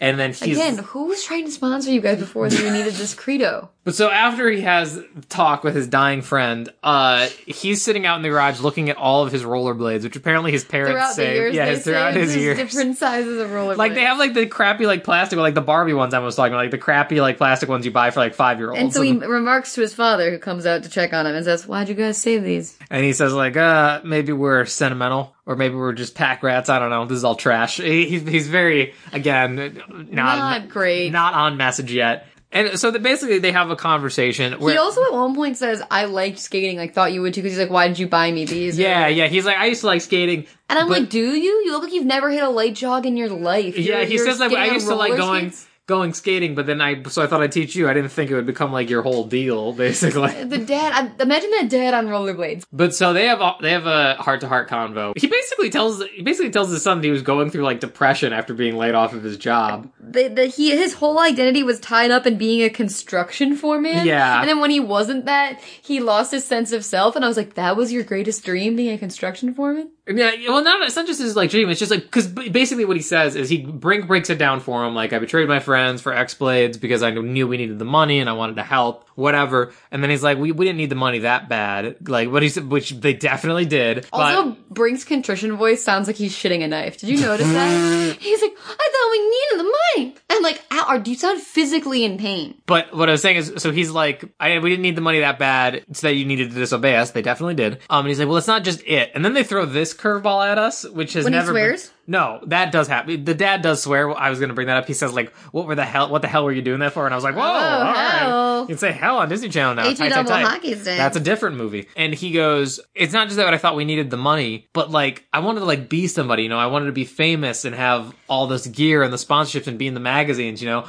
That's part of the reason why I did it. And that has never come up. That's never come up. Never, like, Val mentioned it offhand, but we never see him, like, looking through a magazine, like, angry he's not in it or anything. He didn't seem to have any interest in that. He really didn't. And I was like, what is this now? And then that's what they tie through to the construction foreman thing, where it's like, you know, I wanted to be somebody, and now that I'm nobody, it made me all depressed or whatever. And it's I get what they're going for, but it kind of doesn't work. And the dad just goes like all over the place in his heart-to-heart conversation where he's like, you gotta do things you love, you can't be defined by what you do, like you're Andy Brink, that's who you always will be, skating is just the thing you do, but also like what you do should give you... This is a very long conversation, and all it is basically that Toni Morrison quote that went viral after her death recently, rest in peace, but it's basically like, you are not your job, like it's like one of her biggest things is like, the work that you do, like that doesn't define you, like you are a different person, and like you can't have all your value tied up in one thing, aka like you're being a construction foreman, which is just a weird lesson to throw, because you think the lesson would be stay by your friends. Yeah, like, that's what but for some reason like, this has to be about the dad's job, or just like, or even stay by. Here's where you could have gone with: stay by your friends. If doing what you love turns into too much of a job, then stop doing it as a job and just keep doing it for fun. Yeah. Like don't do something you don't want to do if it's not fun or something like that. Or, I don't know why because like I think he was fine being defined as a skater. That's literally that was more with the dad's issue and he's now projecting it onto his son. That's what I'm saying. It just comes out of nowhere. The other thing I wanted to say, which you could just kind of touched on, but like my only real issue with this, honestly though, is like I wish this dad had a better moment to spur him to change. I wish he had like seen his son like trying so hard, or like instead of just like him like walking into the garage and then like all of a sudden being understanding. Like there wasn't a good like lightning rod moment for him to like be like, oh, I've been like being a complete moron. Yeah, I agree. And not be connecting with my son on the right level. And then he even says like, oh well, the championship, let me know when that is. I'd love to come watch. He's like, you want to see me skate? And I was like, you've never watched your son skate before? Like, he should have had something to rattle him to that. Like, maybe he fixed his car and he didn't know, and something. Yeah, we never, like, see, like, he's like, hey, here's all the money I made, or anything. Weird. But so, that happens, right? And then Brink takes it to heart, whatever he was trying to say to heart. And so we cut back to the pier where we were earlier, to what I think is Emma's favorite scene in the whole movie, where, the X-Blades was poetic cinema. I remember this so vividly from childhood, and it lived up to exactly what I thought it was. The X-Blades are eating lunch or something. I don't know why everyone eats lunch on this pier, but they're all hanging out eating. The floozies are with them. They're having a great time. The skate sluts. With a Z. Brink just rolls up, and they're like, and they have a pizza in front of them, and he plops the skates right in the pizza, and he's like, I'm done with you bitches. Power move. Get out, you let me out. And then Val's like, oh, you're done when I say you're done. It's not over till I say it's over. Because I haven't had a chance to kiss you yet. And he's like, what? And he's like, you're done when I say you're done. We need you for the championship. Like, what villain wants to be this close to their enemy all the time? Like, all he wants is to be it's like that thing. It's like there's no heterosexual explanation for this. Because he blatantly does not like him. He doesn't think he's that good of a skater. He has to be in love. He has to be in love with him. He doesn't even seem to really care about the scores of these things. He just wants Brink under his thumb at all times, and then he also wants to be on top of him at different times. But so he's like, you're not done till I say you're done, and Brink grabs a milkshake. This milkshake throw is whoever choreographed this got it together, deserves a special Oscar. It is so well done. Mm-hmm. He takes a chocolate milkshake and straight up chucks it in Val's face. It comes in a beautiful arc, and it is all over him in like a perfect blanket. It is so satisfying to watch. It's all over his face, his hair, his shirt. He reacts great. The reaction is great. He like leaps up and tries to like fight him, and then Boomer comes out of nowhere after not being in this movie for the past 45 minutes. Boomer hobbles into frame. Yeah, no, he was just sitting at the table, and he stands up and he's like, no, man, leave him alone. Brink's right. You're crazy. And you just like, I don't know, he comes out with a lot of like hatred towards Val for kind of no reason. That was latent, and maybe he's a little jealous. Either that, or I felt like some scenes got cut or something like that, because he comes out with a lot of, like, we saw him be like, oh, that Brink's a good dude one time, and then he's like, nah, screw you, Val. But then they run off together. We never see Boomer again. Never. Don't know what he, not even at the end, like being I saw him at the end. I don't remember. He's in the stands. Oh, maybe he's in the stands. I didn't see him. And so now that he's broken up with his boyfriend, he goes to the pit where his real friends are and is like, hey guys, how's the session going? And they're like, we don't want to talk to you. And he's like, I know. Oh, also Peter like breaks one of his skates and he's like, I can't fix this in time for the championship. I'm poor because we're soul skaters and we don't take all the sponsorships. And also Jerry's beating. Jerry's gonna have my ass when I tell him I broke these skates. He's gonna beat me with this skate. So dark. I don't know why we've latched onto it so hard. It's just so weird that they would introduce it and then not address it. It is. It's so weird. Like, I feel bad making fun of it because it's a really dark problem. We're actually treating it more sensitively than the movie is. Yeah, we definitely are. But so they're like, whatever, man. And he's like, listen, I wanted to apologize. And he sees his skates broken. He's like, how do you try these? And he hands him a pair of skates, and he's like, Peter's like, whoa, these are new. And he's like, I got us a sponsor. And they're like, what? And he takes some shirts out of the bag and is like, the dog washing business I work for, Pup and Suds is going to sponsor us. And they got all this new gear. And they're like, really? How'd you convince a dog washing place to sponsor? And he's like, well, I'm technically the sponsor because I had to get all my pay up front to pay for all this. I'm like, how up front? He's like, 4 months. And they're like, damn. And he's like, yeah, I know, but I wanted to apologize to you guys. And so we can come together and win the championship like the plucky underdogs we are. At one point, doesn't someone say, I have a note here, I don't know who it is, I assumed it was Val or Brink during that fight, but maybe it was Peter here. Someone says, we'll get it on for sure, which was an insane line choice. That does happen. It's definitely between two men about skating or fighting. Well, if it's between Val and Brink, then it might be about a third thing. But they literally say very loudly, we'll get it on for sure. And I'm like, No adult read that script. I think maybe it's here, like, they're excited. They're like, yeah, we're gonna... I was like, no one proved that. Right. All right, so now we're gonna cut to the championship. It's time. He's back in the band, everyone. He's back in the band. He bribed his friends with material goods. And they forgave him. They forgave him. Because they're all poor. Because this is the 90s in America. They're all wearing their blue shirts that say Team Puffin. They have a dog and a little wash tub. Everyone else looks so extreme, and theirs got little puppy t-shirts. Yeah, it's very funny. So they arrive at the championship. Val's immediately like, oh, it's the suck skaters or whatever he says. Because now he's lost the one thing he truly wanted, and he's just lost without him. So, and they also got a random fourth guy out of nowhere to be on their team. Like, that guy came. I don't think that guy speaks English. He's also very blonde. Well, he doesn't. No, he was like tall and black. Oh, okay. I'm still thinking of that one guy that's so bad at acting. I wrote down that he doesn't speak English because I really they get a new black guy to join the team who says nothing. Who's not Boomer? It's not Boomer. He's never named. He's just there because they needed a fourth guy. Which just furthers my theory that like they didn't even need Brink. This was Val's weird personal thing to get him on their team. They had that guy. I definitely or they just were like, we're good enough. We can just take whoever. But so first up, this is gonna be hard to describe. Go into it because like it's Street first. It's Street is first, and it's freaking rad. Brink goes first, and he's doing great, but then he just falls. And I screamed, "Brink, no!"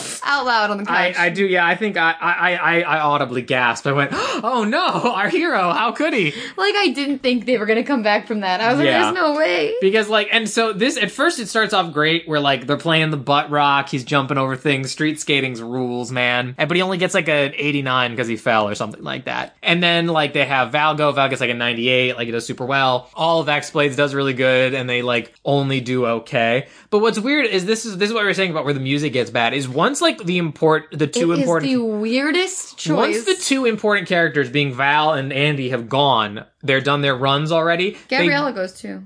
Oh, Gabrielle, I think she does go first. She goes first. She kicks ass. And they say, like, she's been off, she's been sessioning in, like, 4 days because of her injury. And then, like, so she'll be terrible and she freaking kills it. This woman was on her deathbed mere hours ago. No, yeah, you can't take the blades off her feet, baby. But so after, like, any main character they're trying to focus on goes, they need to show, like, Jordy and Peter and the other two X-Blades guys going. But so what that is they just do montage, which is fine, but it's over, like, slow orchestral music. Organ music. Like, something that you would play if you were watching on a TV show a funeral on the cliffs of Moher in Ireland. Yeah. That is the music they're playing. Or like after the music, the rest of the movie playing hardcore like punk skater rock. Or like soap opera music. Yes, it's soap opera music. Yeah. But like the scene in a soap opera is someone has found the grave of their long lost twin. That's the music. It's really hard to describe, but go watch this movie. And I know it sounds that we're like exaggerating. We're 110% not. That is the music they put behind the montage of people doing extreme sports. And it's not the first time it happens because it's here and on Vert. And then they do Vert and like Val goes and he does kind of okay, but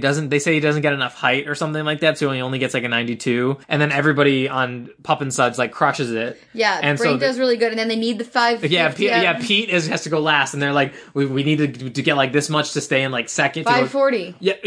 But like the guy before Pete wipes out. They thought they were gonna lose, but he freaking like dies pretty much. We thought that guy was dead. Yeah, he stays laying down for a creepy amount of time, but then he gets back up and is fine. But then they're like, oh, he wiped out. He's not gonna get a good score. If we get high enough score, we'll win. And he's like, Pete, you're the last one to go. You know what we need right now? I wrote down that the music sounds like something from The Craft also. That's something like that. We're like, Pete, we need that inverted 540. I know you can do it, brah. And he's like, you got it, man. I'm the beta. I was actively cheering out loud when Puffin Suds was going. And also, like, again, we knew he was going to have to perform at a crucial moment. And here it is. He does it. He goes up and nails it. Again, this isn't as interesting to describe. I didn't even know what trick it was. But luckily, this movie does a really great thing that Johnny Capahala didn't. They have commentators. Fake They ESPN do, even people. though we don't see them. It's just their voice. I don't care. I need to know what the fuck is going on. So they're like, here's going to the inverted 540 and like head height. So they're explaining the tricks to you, which is very good for a children's movie. I need that. Mm-hmm. Oh, there's also a great line. Oh, two things we missed because we're also Peter does a victory dance on the top. He does do a victory dance. He shimmies it inspired me on top of the half pipe. But we've been focusing on sports. We haven't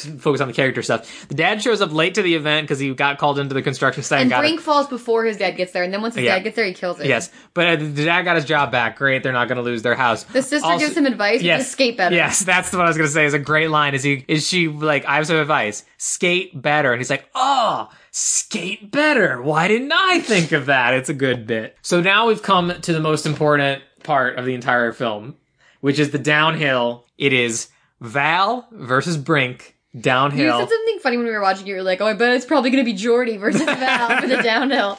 Like, that's definitely how this is going to go. Yeah. Obviously, it's the two star-crossed lovers going into the downhill. Brink versus Val, baby. And so they meet on top of the starting line, and they do this, like, Michael Bay rotating camera thing where, like, the camera rotates around them. They also have the cheesiest conversation here. Yeah. Do you remember what they say? Because I don't. No, it's just, like, the generic, like... Yes, it's like, no, it's this. He's like... So Val says something, talking trash, and he goes, hey, here's the thing. Win or lose, today's gonna be a good day.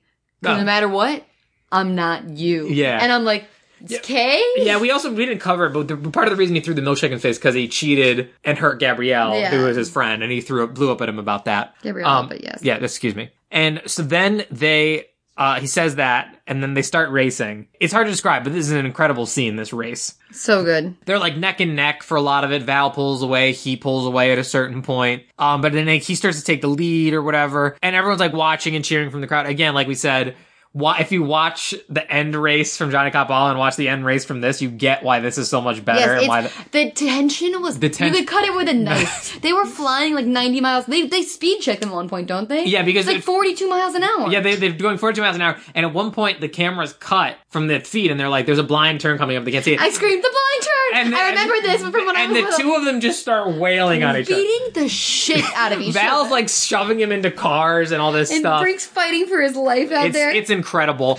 And like Brink, I think falls at a certain point and has to like, oh no, that's later. But so they're coming down a hill and then Val like can't stop properly. No, this is actually before. Oh, this is before? So Brink falls a little bit and Val pushes past him and then he has to make up, time, and I don't remember exactly how he does it. It was basically like, I honestly, I'm sorry to say, I feel like this is cheating, is he goes off of the course and like uses someone's backyard, and he uses someone's like backyard stairs as like a ramp and like grinds down him, and like, it feels like that's cheating in this sport. I thought you had to stay on the course, yeah, there's like flags they're supposed to be staying in between. But then they're coming into like a turn and Val can't stop and he slides into like the hay bales. Similar to Johnny And Brink takes off, but he was behind, but then now's his chance. But then Val's like, ugh, and he's like, oh no, I'm Andy Brink. I'm Brinker. Brink, I gotta help him. And he goes and he's like, Val, are you okay? I literally wrote, just finish, you fucking idiot, go! And I yelled, he's faking, you idiot! And because he's like, what are you doing, man? You're throwing away the race. And he's like, nah, come on, man, the race isn't that important if you're not okay. You're still a human being even if I don't like you.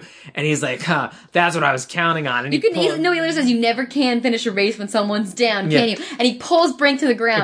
And there's a camera guy who catches it, who we see him be like, come on, like, look at him. Pulls Brink down, Brink gets to his feet, they race, and it's just pure speed at this point. It's literally... It's just sprinting to the finish. Again, this is where Luke said, like, straight up, like, you should be wearing tighter clothes, or you would be a little bit more aerodynamic in this last But so it's just a pure sprint off at this point. And there's a little ramp at the end. There's a little ramp at the end, and to see who breaks the ribbon. And even though Val was cheating, Brink still wins, and like they hand him his trophy, and he's like freaking out. He's like, "Yeah, we did it! Yeah, freaking Soul Skaters, Pup and Suds for life, baby!" And like they kill it, and then like movie ends. No. Then, because this is what I'm saying is it ends really abruptly, is everyone starts booing at Val because, like, apparently that was broadcast. I thought what was going to happen was Val was going to win, then he was going to get disqualified for cheating because they caught that on camera, but it was, like, live, so everyone saw him cheat, and he just gets, like, disowned. And then immediately, Cokie McSnorthead comes up and is like, hey, guess what? Val's out. No, he literally says the lines like this. Val's out. You guys are in X-Blade gear. Who wants it? And everyone's like, sir? He's like, are you okay? He's like, well, I want you to be in charge. Brink, you're all in charge. And he's like, you know what? I was on Team X-Blades once, and it wasn't any fun, so I'm gonna pass. And I was like, well, your family probably still could use the money, and, like, you could probably hire your friends. You could maybe, like, make it run. That's what I said. You could make it run to your own rules. Yes. Like, it could be about soul skating now. Yeah, just make some money on the side. Yeah, exactly. It's not like it's mutually exclusive, but he's like, or he won't have fun. I don't know. But then he turns him down, and then he just grabs his big trophy, and he's like, yeah, we did it. And that's where the movie ends. Just really abruptly. Loved it. His family hugs him. They're like, yeah, I literally looked at him and I was like, it just ends right there. I love it. Hard cut. I don't need any Hard cut. I was out of breath by the end of it, I will say. I was dripping sweat. Yeah. I had like underboob sweat. I was so involved in this movie. And I think we just going back to what Luke said earlier, in the beginning, like, this is how you do a sports decount. It is. This is like, it is through and through the perfect formula. and it made me feel all the right things at all the right moments. It absolutely did. All the characters I rooted worked. for them. I was worried about them. Mm-hmm. I was aroused. It was so many different things. The characters work. It's got a good plot. You feel for them. You want to see them. understand the sport. Yeah. The sport is cool to watch. Yes. Pretty much every part of it works. I mean, there's a couple things that are weak here and there, like you said. You clearly know, like, good versus bad. Like, you got it. There are clearly things that are weak here and there, like we said with the dad character and all that stuff. But overall, it's a good time. Like, I can't imagine, like, I'd never seen it before and I loved it, and I can't imagine being someone who's, like, nostalgic for it, watching it again. It's a blast. It's an absolute blast. It's an absolute blast. Emma, what would you rate it? I would give this a 9.5. Really? I was thinking 9.5 as well. The only 0.5 I would deduct is for the stupid dad. I was thinking the same. I was going to give it a 9, but I thought it should be a little bit higher because I realized how early of a decom this was. And the fact it was pretty much their first... Lightning in a bottle early on. It was basically kind of the first sports decom, although Under Wraps, I guess, has soccer in it. Luke, let's not try to make Under Wraps. I know. I know. But I'm saying, like, so for the third decom ever, and pretty much the first sports decom, they killed it the first time out. They like, you gotta give smashed them. it out of the park. So yeah, I've 9.5, killing it. Absolutely. Whoop, whoop. 100%. Emma, where can people find you on the internet? At Emma Stone Tyler on Twitter and Instagram. And you can find me online at wildfire_king on Twitter. You can find me on Patreon at patreon.com/Lucas Tyler. Thank you so much to everybody who's helping me out there. Of course, you can find us online at D-Comedy Podcast on Twitter. Give us a follow, become a loyal D-Comrade, and so you can be sure to know when all of the new episodes and whatnot are coming out. But also, it would really help us out if you go on your iTunes or your Google Play Music. Review, you rate and review. It's pretty great. Come on, dude. It's fat. It's fat. Can someone leave a review where they call us fat with a PH? Reviewness. Let's bring it back. It really helps us out, and we really do appreciate it. You should also be sure to check out all the wonderful podcasts on audioentropy.com because they're all great and lovely. But also, I want to give a brief moment to thank all of you. We've been doing this now for 3 full years, going on the 4th. And it is because you guys have been listening and supporting and been so goddamn cool that we love doing this so much. Thank you for bearing with us while we have had kind of a weird release schedule the past couple months. But we are looking forward to season 4 so much, hopefully just as much as you are. So keep on listening. Emma, do you want to know what we're watching next? Yeah! You shouldn't be excited. No! Because me and Emma realized this after we recorded the Dad Nap episode last time, is we kind of have a pattern, which is for the anniversary eps, we do an awesome movie, and then for the one after the anniversary, we do a bad movie. An intentionally bad one. But that was it by accident twice. We did Poof Point and we did Dad Napped. So I'm picking a movie that I've heard no good things about. I don't like where this is So going. join us in September, where we will be watching Den Brother. What the fuck is that? I don't even know what that is. I'll show you the picture. I've never heard of that in my life. It's supposedly I've never heard of that. I think it's the guy from Life with Derek runs a Girl Scout troop. That is not the guy from Life with Derek. That isn't? I don't know who he is. No, it's not. I don't know who it is. But absolutely not. I don't even know who this off-brand piece of shit is. I know nothing about it, but I've heard it's terrible. And so I'm looking forward to it. Oh, I quit. This is my last episode. You made me do Dad Naps last time, and that made me... I lost something in Dad Naps. I've already lost something just looking at this guy's weird, soulless eyes. But yeah, that's going to do it for us, guys. Thank you so much, and I hope you'll come back for more next time. DComs forever. Bye-bye. Bye. Yo, Brink, what's up? Now you gonna do that at the Invitational or save for the championship? Say, you know what, Val? I don't think your skate's so good anymore, man. I don't know, maybe you should back both competitions. I'd have to get back all this cool stuff.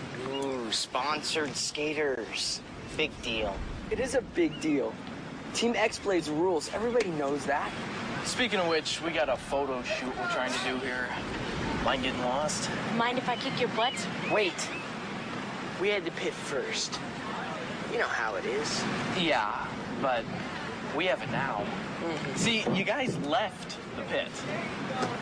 BJ's using it. Aren't you, Beach? Oh, man. You guys snaked it, you know it. You guys should have left someone to save your place. You know how